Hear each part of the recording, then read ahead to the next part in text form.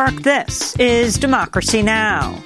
I knew that I could never again raise my voice against the violence of the oppressed in the ghettos without having first spoken clearly to the greatest purveyor of violence in the world today, my own government.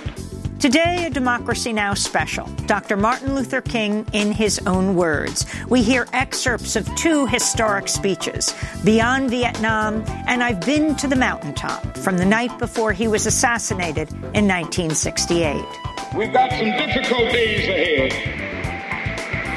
but it really doesn't matter with me now, because I've been to the mountaintop.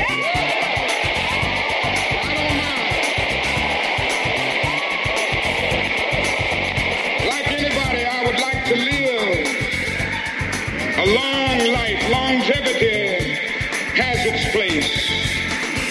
But I'm not concerned about that now. I just want to do God's will.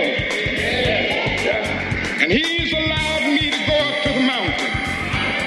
And I've looked over and I've seen the promised land. Dr. Martin Luther King for the hour, coming up.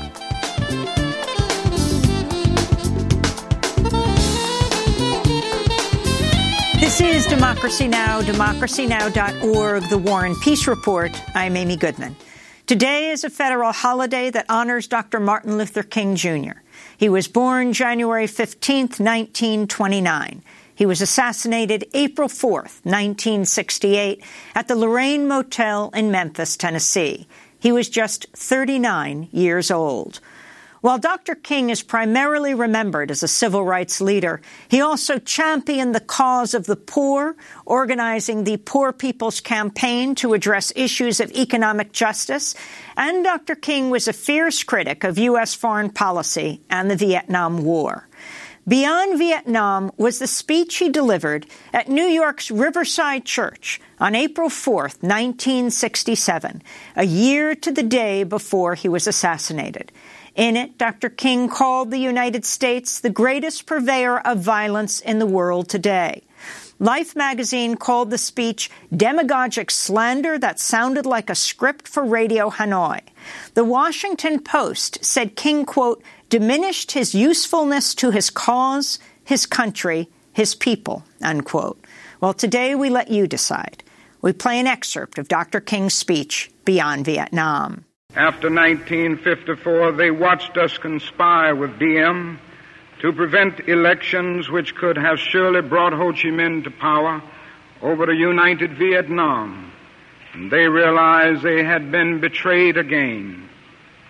When we ask why they do not leap to negotiate, these things must be remembered.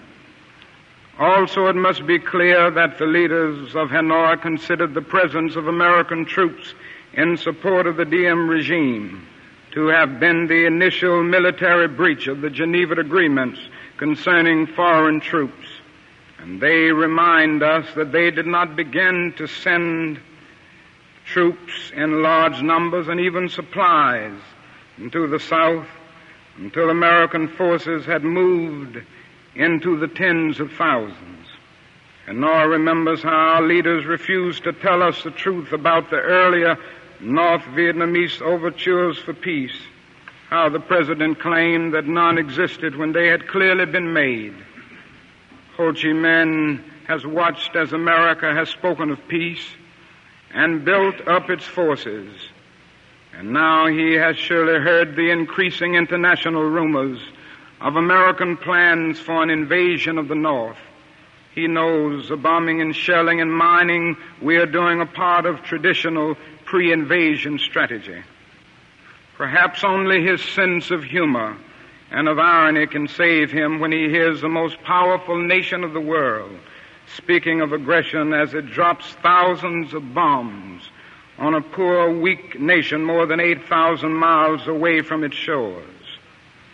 At this point, I should make it clear that while I have tried in these last few minutes to give a voice to the voiceless in Vietnam, and to understand the arguments of those who are called enemy, I am as deeply concerned about our own troops there as anything else. For it occurs to me that what we are submitting them to in Vietnam is not simply the brutalizing process that goes on in any war where armies face each other and seek to destroy. We are adding cynicism to the process of death, for they must know after the short period there that none of the things we claim to be fighting for are really involved. Before long, they must know that their government has sent them into a struggle among Vietnamese, and the more sophisticated surely realize that we are on the side of the wealthy and the secure while we create a hell for the poor. Somehow this madness must cease. We must stop now. I speak as a child of God and brother to the suffering poor of Vietnam. I speak for those whose land is being laid waste, whose homes are being destroyed, whose culture is being subverted. I speak for the poor of America, who are paying the double price of smashed hopes at home and death and corruption in Vietnam. I speak as a citizen of the world, for the world as it stands aghast at the path we have taken. I speak as one who loves America, to the leaders of our own nation. The great initiative in this war is ours. The initiative to stop it must be ours. This is the message of the great Buddhist leaders of Vietnam. Recently, one of them wrote these words, and I quote, "Each day the war goes on, the hatred increases in the heart of the Vietnamese and in the hearts of those of humanitarian instinct. The Americans are forcing even their friends into becoming their enemies. It is curious that the Americans, who calculate so carefully on the possibilities of military victory, do not realize that in the process they are incurring deep psychological and political defeat. The image of America will never again be the image of revolution, freedom, and democracy, but the image of violence and militarism," unquote. If we continue, there will be no doubt in my mind and in the mind of the world that we have no honorable intentions in Vietnam. If we do not stop our war against the people of Vietnam immediately, the world will be left with no other alternative than to see this as some horrible, clumsy, and deadly game we have decided to play. The world now demands a maturity of America that we may not be able to achieve. It demands that we admit that we have been wrong from the beginning of our adventure in Vietnam, that we have been detrimental to the life of the Vietnamese people. The situation is one in which we must be ready to turn sharply from our present ways in order to atone for our sins and errors in Vietnam. We should take the initiative in bringing a halt to this tragic war and set a date that we will remove all foreign troops from Vietnam in accordance with the 1954 Geneva Agreement. Part of our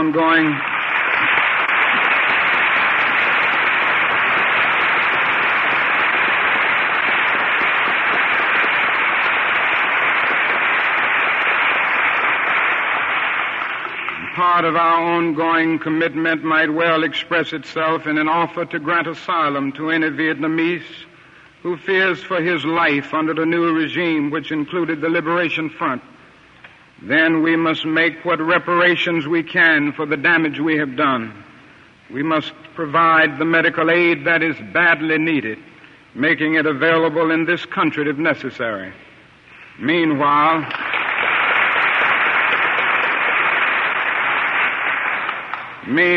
we in the churches and synagogues have a continuing task while we urge our government to disengage itself from a disgraceful commitment.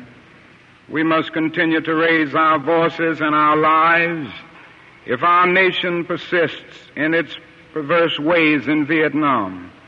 We must be prepared to match actions with words by seeking out every creative method of protest possible.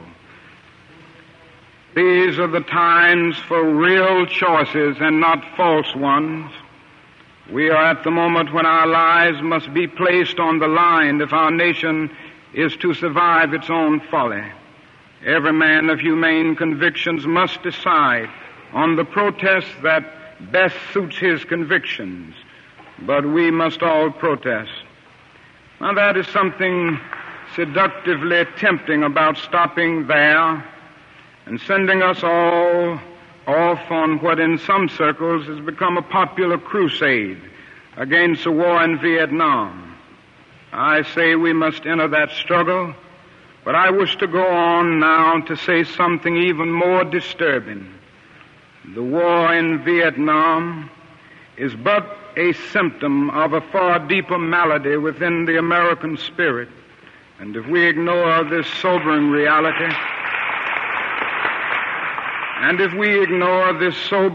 reality, we will find ourselves organizing clergy and layman concerned committees for the next generation. They will be concerned about Guatemala and Peru. They will be concerned about Thailand and Cambodia. They will be concerned about Mozambique and South Africa. We will be marching for these and a dozen other names and attending rallies without end, unless there is a significant and profound change in American life and policy.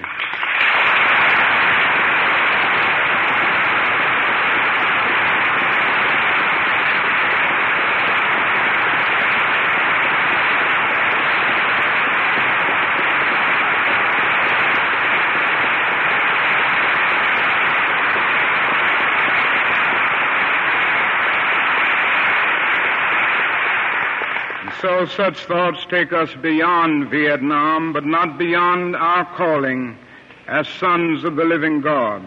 In 1957, a sensitive American official overseas said that it seemed to him that our nation was on the wrong side of a world revolution. During the past 10 years, we have seen emerge a pattern of suppression which has now justified the presence of U.S. military advisors in Venezuela. This need to maintain social stability for our investments accounts for the counter-revolutionary action of American forces in Guatemala. It tells why American helicopters are being used against guerrillas in Cambodia and why American napalm and Green Beret forces have already been active against rebels in Peru. It is with such activity in mind that the words of the late John F. Kennedy come back to haunt us. 5 years ago, he said, "Those who make peaceful revolution impossible will make violent revolution inevitable."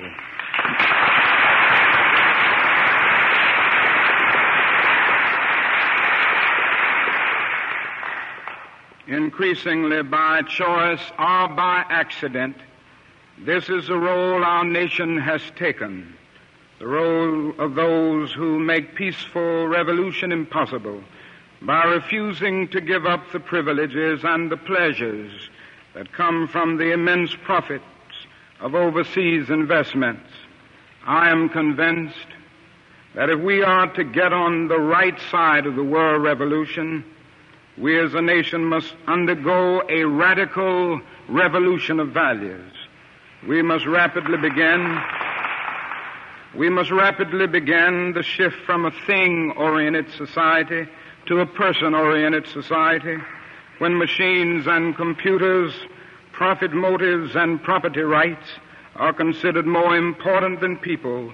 The giant triplets of racism, extreme materialism, and militarism are incapable of being conquered.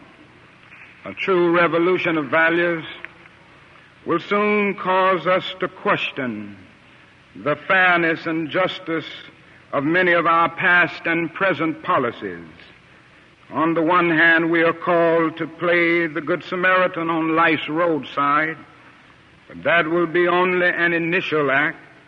One day we must come to see that the whole Jericho road must be transformed so that men and women will not be constantly beaten and robbed as they make their journey on life's highway. True compassion is more than flinging a coin to a beggar. It comes to see that an edifice which produces beggars needs restructuring.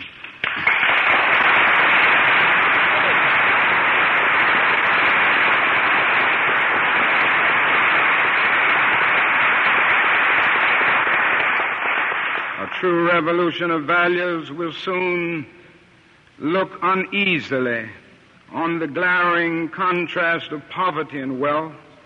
With righteous indignation, it will look across the seas and see individual capitalists of the West investing huge sums of money in Asia, Africa, and South America, only to take the profits out with no concern for the social betterment of the countries and say, this is not just. It will look at our alliance with the landed gentry of South America and say, this is not just. The Western arrogance of feeling that it has everything to teach others and nothing to learn from them is not just. A true revolution of values will lay hand on the world order and say of war, this way of settling differences is not just. This business of burning human beings with napalm, of filling our nation's homes with orphans and widows, of injecting poisonous drugs of hate into the veins of peoples normally humane, of sending men home from dark and bloody battlefields physically handicapped and psychologically deranged, cannot be reconciled with wisdom, justice, and love. A nation that continues year after year to spend more money on military defense than on programs of social uplift is approaching spiritual death.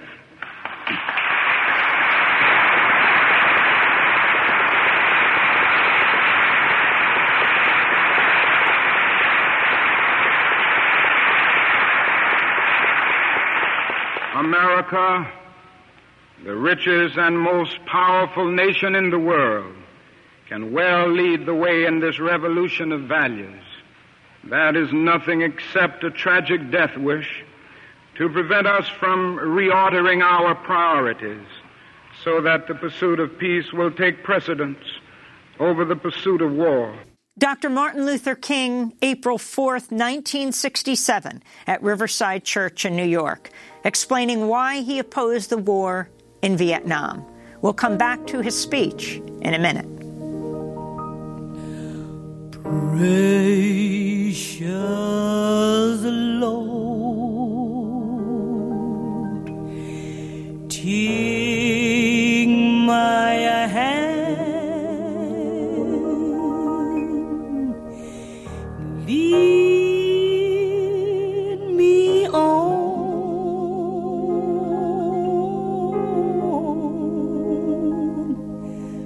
let me stand. I am tired. I am weak. I am worn. Through the storm,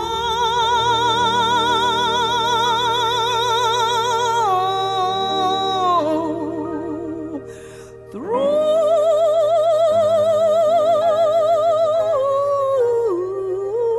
the night. Mahalia Jackson, Take My Hand, Precious Lord, Dr. Martin Luther King Jr.'s favorite song. This is Democracy Now!, democracynow.org, The War and Peace Report. I'm Amy Goodman. As we return to Dr. Martin Luther King's speech Beyond Vietnam, he gave this speech April 4th, 1967, a year to the day before he was assassinated. He was speaking at Riverside Church in New York. These are revolutionary times. All over the globe, men are revolting against old systems of exploitation and oppression. And out of the wombs of a frail world, new systems of justice and equality are being born. The shirtless and barefoot people of the land are rising up as never before. The people who sat in darkness have seen a great light. We in the West must support these revolutions. It is a sad fact that because of comfort, complacency, a morbid fear of communism, and our proneness to adjust to injustice, the Western nations that initiated so much of the revolutionary spirit of the modern world have now become the arch anti-revolutionaries. This has driven many to feel that only Marxism has a revolutionary spirit. Therefore, communism is a judgment against our failure to make democracy real and follow through on the revolutions that we initiated. Our only hope today lies in our ability to recapture the revolutionary spirit and go out into a sometimes hostile world, declaring eternal hostility to poverty, racism, and militarism. With this powerful commitment, we shall boldly challenge the status quo and unjust mores, and thereby speed the day when every valley shall be exalted and every mountain and hill shall be made low, and the crooked shall be made straight and the rough places plain. A genuine revolution of values means, in the final analysis, that our loyalties must become ecumenical rather than sectional. Every nation must now develop an overriding loyalty to mankind as a whole in order to preserve the best in their individual societies. This call for worldwide fellowship that lifts neighborly concern beyond one's tribe, race, class, and nation is in reality a call for an all-embracing and unconditional love for all mankind. This oft misunderstood, this oft misinterpreted concept, so readily dismissed by the Nietzsches of the world as a weak and cowardly force, has now become an absolute necessity for the survival of man. When I speak of love, I'm not speaking of some sentimental and weak response. I'm not speaking of that force which is just emotional bosh. I'm speaking of that force which all of the great religions have seen as the supreme unifying principle of life. Love is somehow the key that unlocks the door which leads to ultimate reality. This Hindu, Muslim, Christian, Jewish, Buddhist belief about ultimate reality is beautifully summed up in the first epistle of St. John. Let us love one another, for love is God, and every one that loveth is born of God and knoweth God. He that loveth not knoweth not God, for God is love. If we love one another, God dwelleth in us, and His love is perfected in us. Let us hope that this spirit will become the order of the day. We can no longer afford to worship the god of hate, or bow before the altar of retaliation. The oceans of history are made turbulent by the ever-rising tides of hate. History is cluttered with the records of nations and individuals that pursued this self-defeating path of hate. As Arnold Toynbee says, love is the ultimate force that makes for the saving choice of life and good against the damning choice of death and evil. Therefore, the first hope in our inventory must be the hope that love is going to have the last word, unquote. We are now faced with the fact, my friends, that tomorrow is today. We are confronted with the fierce urgency of now. In this unfolding conundrum of life and history, that is such a thing as being too late. Procrastination is still the thief of time. Life often leaves us standing bare, naked, and dejected with a lost opportunity. The tide in the affairs of men does not remain at flood, it ebbs. We may cry out desperately for time to pause in her passage, But time is adamant to every plea and rushes on. Over the bleached bones and jumbled residues of numerous civilizations are written the pathetic words, too late. That is an invisible book of life that faithfully records our vigilance or our neglect. Omar Khayyam is right, the moving finger writes, and having writ moves on. We still have a choice today, nonviolent coexistence, a violent co-annihilation. We must move past indecision to action. We must find new ways to speak for peace in Vietnam and justice throughout the developing world, a world that borders on our doors. If we do not act, we shall surely be dragged down the long, dark, and shameful corridors of time, reserved for those who possess power without compassion, might without morality, and strength without sight. Now let us begin. Now let us rededicate ourselves to the long and bitter but beautiful struggle for a new world. This is the calling of the sons of God, and our brothers wait eagerly for our response. Shall we say the odds are too great? Shall we tell them the struggle is too hard? Will our message be that the forces of American life militate against their rival as full men, and we send our deepest regrets? Or will there be another message of longing, of hope, of solidarity with their yearnings, of commitment to their cause, whatever the cost? The choice is ours, and though we might prefer it otherwise, we must choose in this crucial moment of human history. As that noble bard of yesterday, James Russell Lowell, eloquently stated, once to every man and nation comes a moment to decide in the strife of truth and falsehood for the good or evil side. Some great cause, God's new Messiah, often eats the gloom of blight, and the choice goes by forever twixt that darkness and that light. Though the cause of evil prosper, yet 'tis truth alone is strong.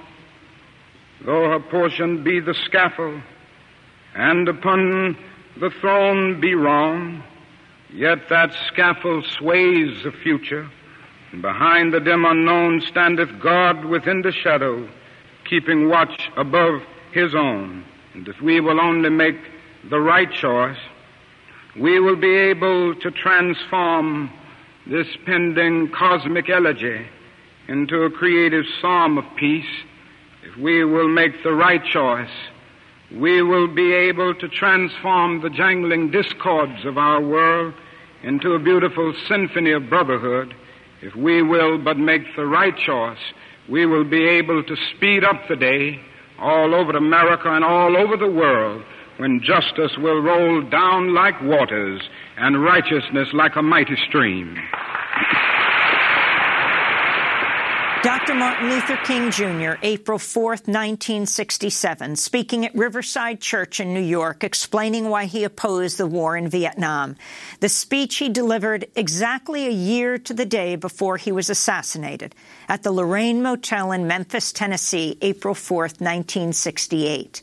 The night before he died, Dr. King delivered his last major address. He was in Memphis to support striking sanitation workers as he built momentum for a Poor People's March on Washington. This is some of Dr. King's last speech. I've been to the mountaintop. And you know, if I was standing at the beginning of time with the possibility of taking a kind of general and panoramic view of the whole of human history up to now, and the Almighty said to me, Martin Luther King, which age would you like to live in? I would take my mental flight by Egypt. And I would watch God's children in their magnificent trek from the dark dungeons of Egypt through, or rather across the Red Sea, through the wilderness on toward the Promised Land. And in spite of its magnificence, I wouldn't stop there.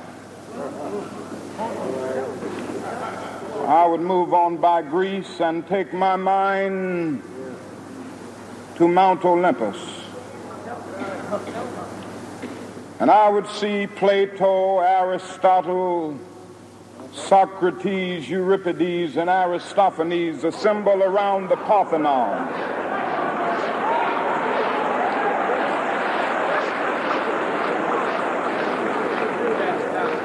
And I would watch them around the Parthenon as they discussed the great and eternal issues of reality, but I wouldn't stop there.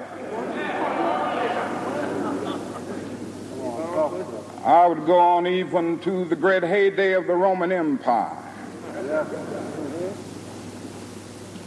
And I would see developments around there through various emperors and leaders, but I wouldn't stop there.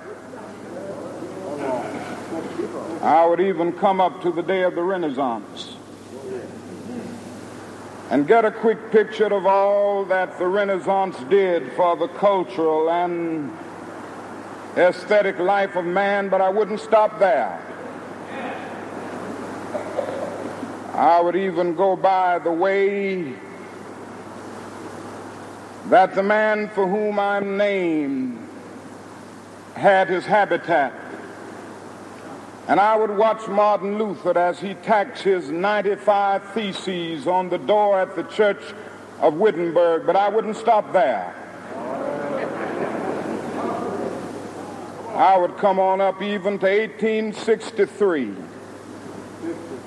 and watch a vacillating president by the name of Abraham Lincoln finally come to the conclusion that he had to sign the Emancipation Proclamation, but I wouldn't stop there.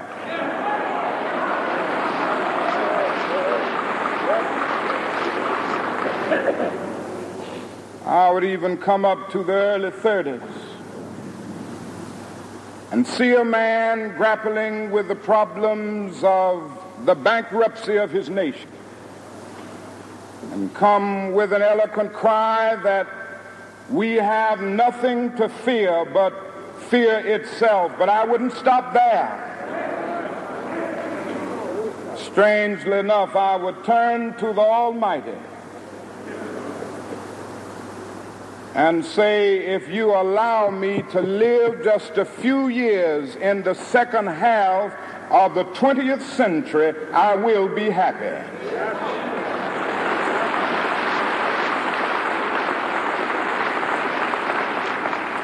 Now, that's a strange statement to make because the world is all messed up. The nation is sick. Trouble is in the land. Confusion all around. That's a strange statement. But I know somehow that only when it is dark enough can you see the stars. And I see God working in this period of the 20th century in a way that men in some strange way are responding. Something is happening in our world. The masses of people are rising up, and wherever they are assembled today, whether they are in Johannesburg, South Africa, Nairobi, Kenya, Accra, Ghana, New York City, Atlanta, Georgia, Jackson, Mississippi, or Memphis, Tennessee, the cry is always the same: we want to be free.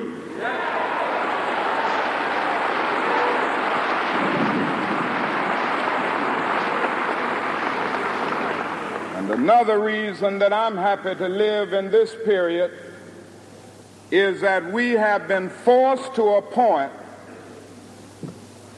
where we are going to have to grapple with the problems that men have been trying to grapple with through history, but the demands didn't force them to do it. Survival demands that we grapple with them. Men for years now have been talking about war and peace, but now no longer can they just talk about it. It is no longer the choice between violence and nonviolence in this world. It's nonviolence or non-existence. That is where we are today.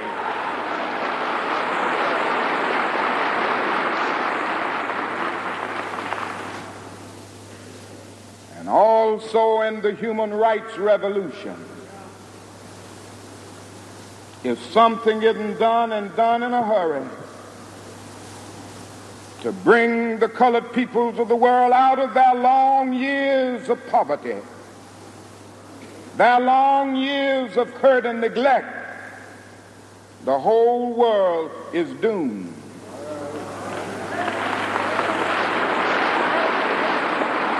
Now, I'm just happy that God has allowed me to live in this period to see what is unfolding. And I'm happy that he's allowed me to be in Memphis. I can remember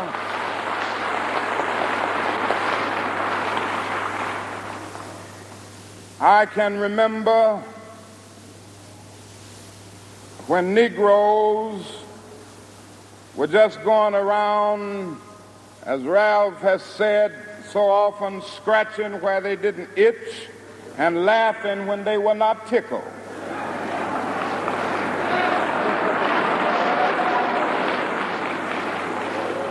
But that day is all over.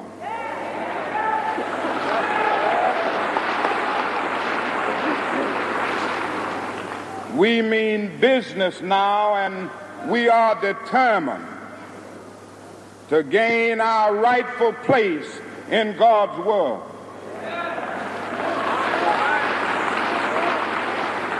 And that's all this whole thing is about. We aren't engaged in any negative protest and in any negative arguments with anybody. We are saying that we are determined to be men. We are determined to be people. We are saying that we are God's children. And that we are God's children, we don't have to live like we are forced to live. Now, what does all of this mean in this great period of history? It means that we've got to stay together. We've got to stay together and maintain unity. You know, whenever Pharaoh wanted to prolong the period of slavery in Egypt, he had a favorite formula for doing it. What was that? He kept the slaves fighting among themselves.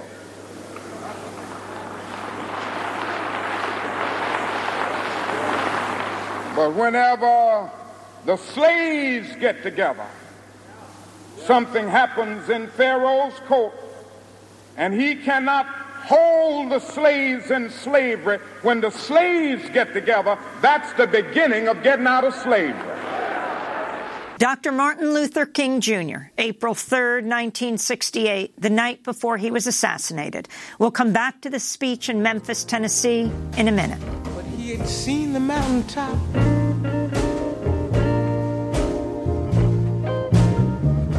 and he knew he could not stop. Always living with the dread of death ahead. Folks, you'd better stop and think. Everybody knows we're on the brink. What will happen now that the king is dead?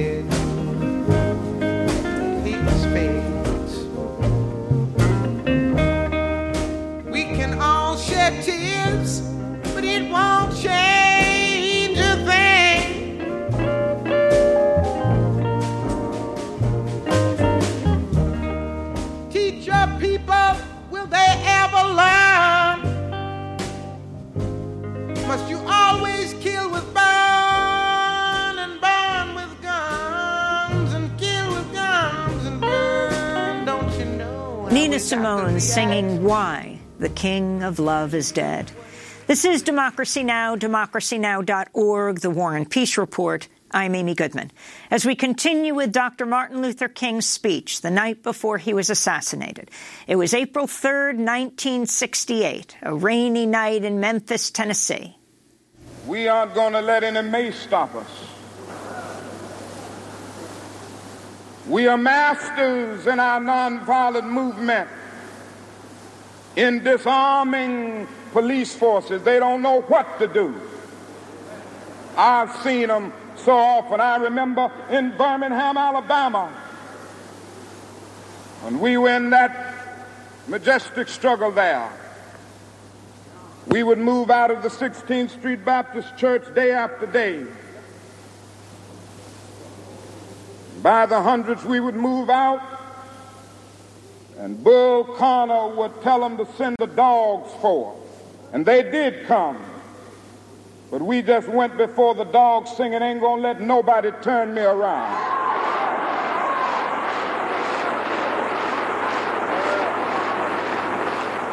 Bull Connor next would say, turn the fire hoses on. And as I said to you the other night, Bull Connor didn't know history. He knew a kind of physics that somehow didn't relate to the trans-physics that we knew about. And that was the fact that there was a certain kind of fire that no water could put out.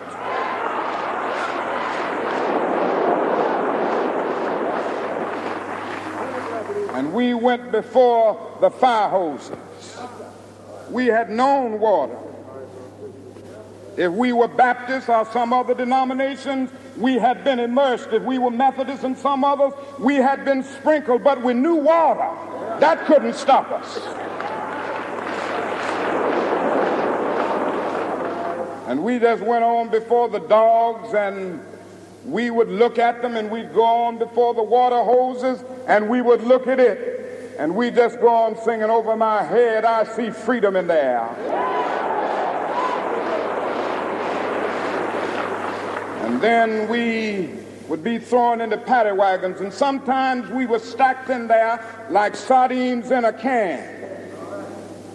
And they would throw us in, and old Bull would say, take them off. And they did, and we would just go on in the paddy wagon singing, we shall overcome. And every now and then we'd get in jail, and we'd see the jailers looking through the windows, being moved by our prayer and being moved by our words and our song. And there was a power there which Bull Connor couldn't adjust to. And so we ended up transforming Bull into a steer, and we won our struggle in Birmingham. Now let me say, as I move to my conclusion, that we've got to give ourselves to this struggle until the end. Nothing would be more tragic than to stop at this point in Memphis. We've got to see it through.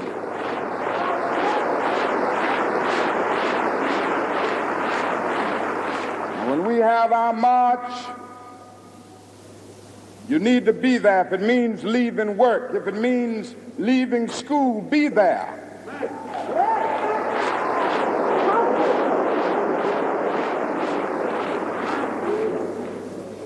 Be concerned about your brother. You may not be on track, but either we go up together or we go down together.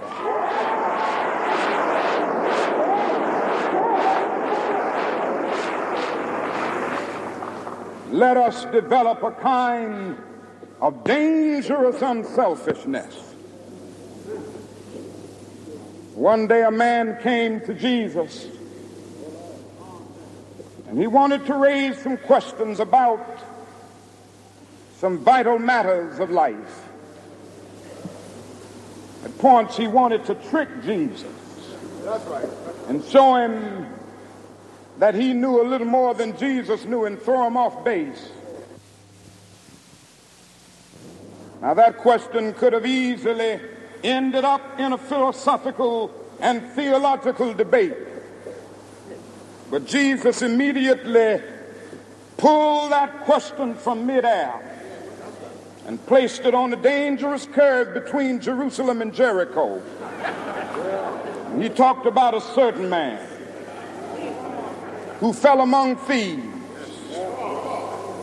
You remember that a Levite and the priest passed by on the other side. They didn't stop to help him. And finally, a man of another race came by. He got down from his beast, decided not to be compassionate by proxy, but he got down with him, administered first aid, and helped the man in need.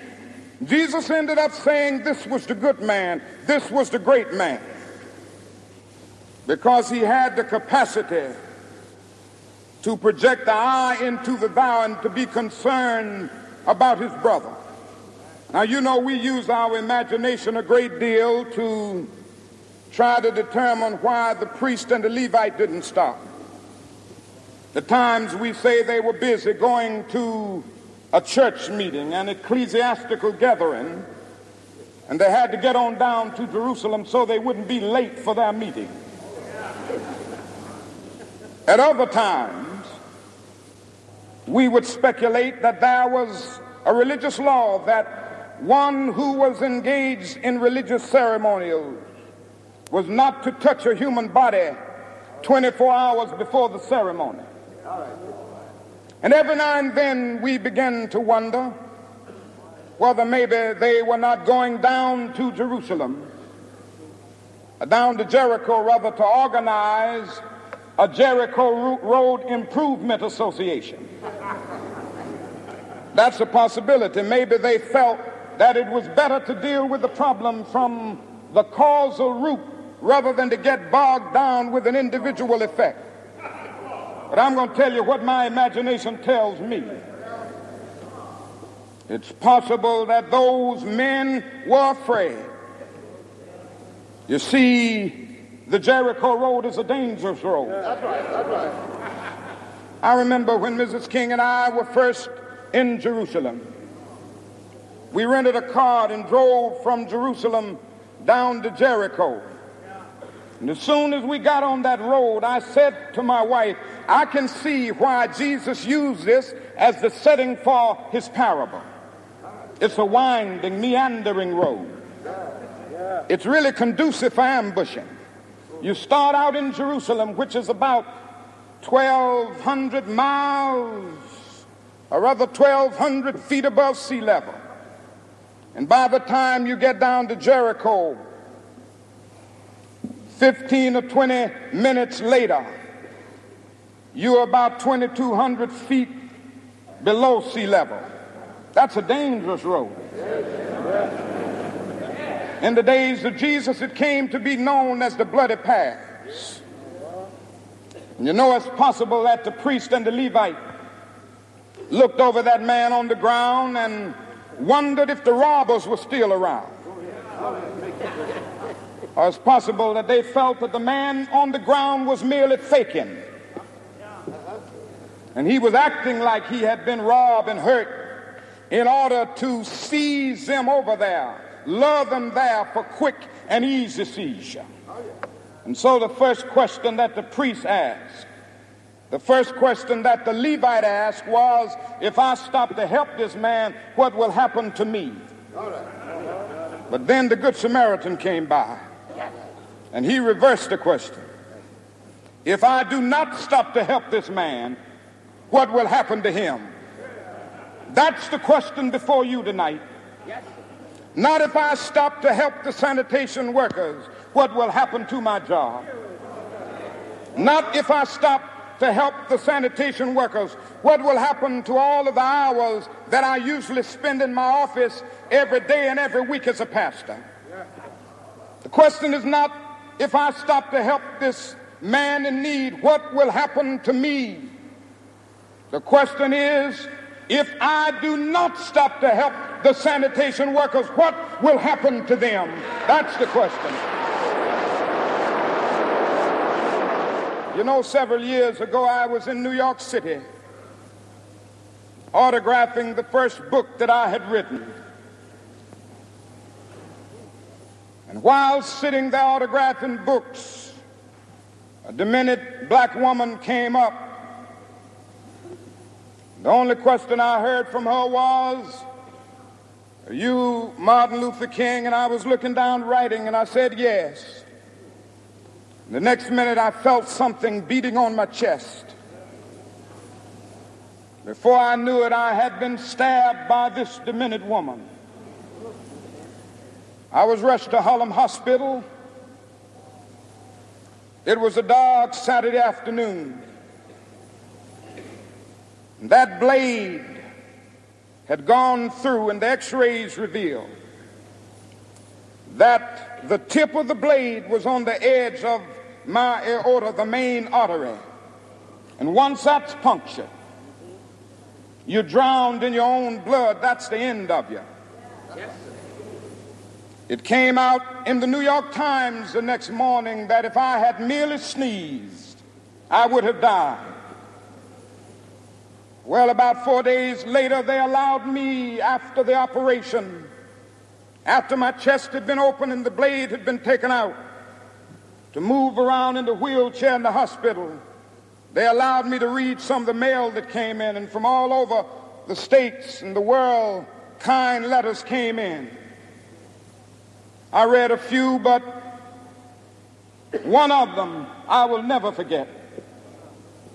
I had received one from the president and the vice president. I've forgotten what those telegrams said. I'd received a visit and a letter from the governor of New York, but I've forgotten what that letter said. Yes. But there was another letter that came from a little girl, a young girl, who was a student at the White Plains High School. And I looked at that letter, and I'll never forget it. It said simply, "Dear Dr. King, I am a 9th grade student at the White Plains High School." She said, "While it should not matter, I would like to mention that I'm a white girl. I read in the paper of your misfortune and of your suffering. And I read that if you had sneezed, you would have died. And I'm simply writing you to say that I'm so happy that you didn't sneeze. And I want to say tonight,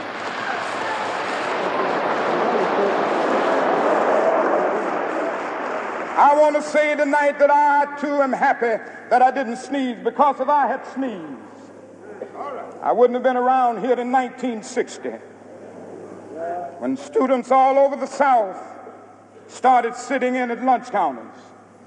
And I knew that as they were sitting in, they were really standing up for the best in the American dream and taking the whole nation back to those great wells of democracy which were dug deep by the founding fathers in the Declaration of Independence and the Constitution. If I had sneezed, I wouldn't have been around here in 1961 when we decided to take a ride for freedom and ended segregation in interstate travel.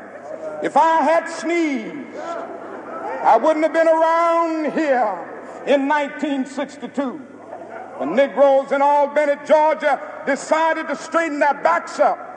And whenever men and women straighten their backs up, they are going somewhere, because a man can't ride your back unless it is bent. If I had sneezed,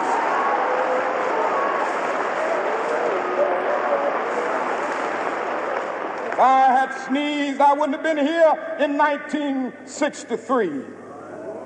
The black people of Birmingham, Alabama, aroused the conscience of this nation and brought into being the Civil Rights Bill. If I had sneezed, I wouldn't have had a chance later that year in August to try to tell America about a dream that I had had. If I had sneezed, I wouldn't have been down in Selma, Alabama to see the great movement there if I had sneezed. I wouldn't have been in Memphis to see a community rally around those brothers and sisters who are suffering. I'm so happy that I didn't sneeze. And they were telling me, now it doesn't matter now. It really doesn't matter what happens now. I left Atlanta this morning, and as we got started on the plane, there were 6 of us. The pilot said over the public address system, "We are sorry for the delay, but we have Dr. Martin Luther King on the plane, and to be sure that all of the bags were checked, and to be sure that nothing would be wrong on the plane, we had to check out everything carefully, and we've had the plane protected and guarded all night." And then I got into Memphis, and some began to say the threats, or talk about the threats that were out. What would happen to me from some of our sick white brothers? Well, I don't know what will happen now. We've got some difficult days ahead. But it really doesn't matter with me now, because I've been to the mountaintop. I don't mind. Like anybody, I would like to live a long life. Longevity has its place. But I'm not concerned about that now. I just want to do God's will. And He's allowed me to go up to the mountain. And I've looked over and I've seen the promised land. I may not get there with you, but I want you to know tonight that we as a people will get to the promised land.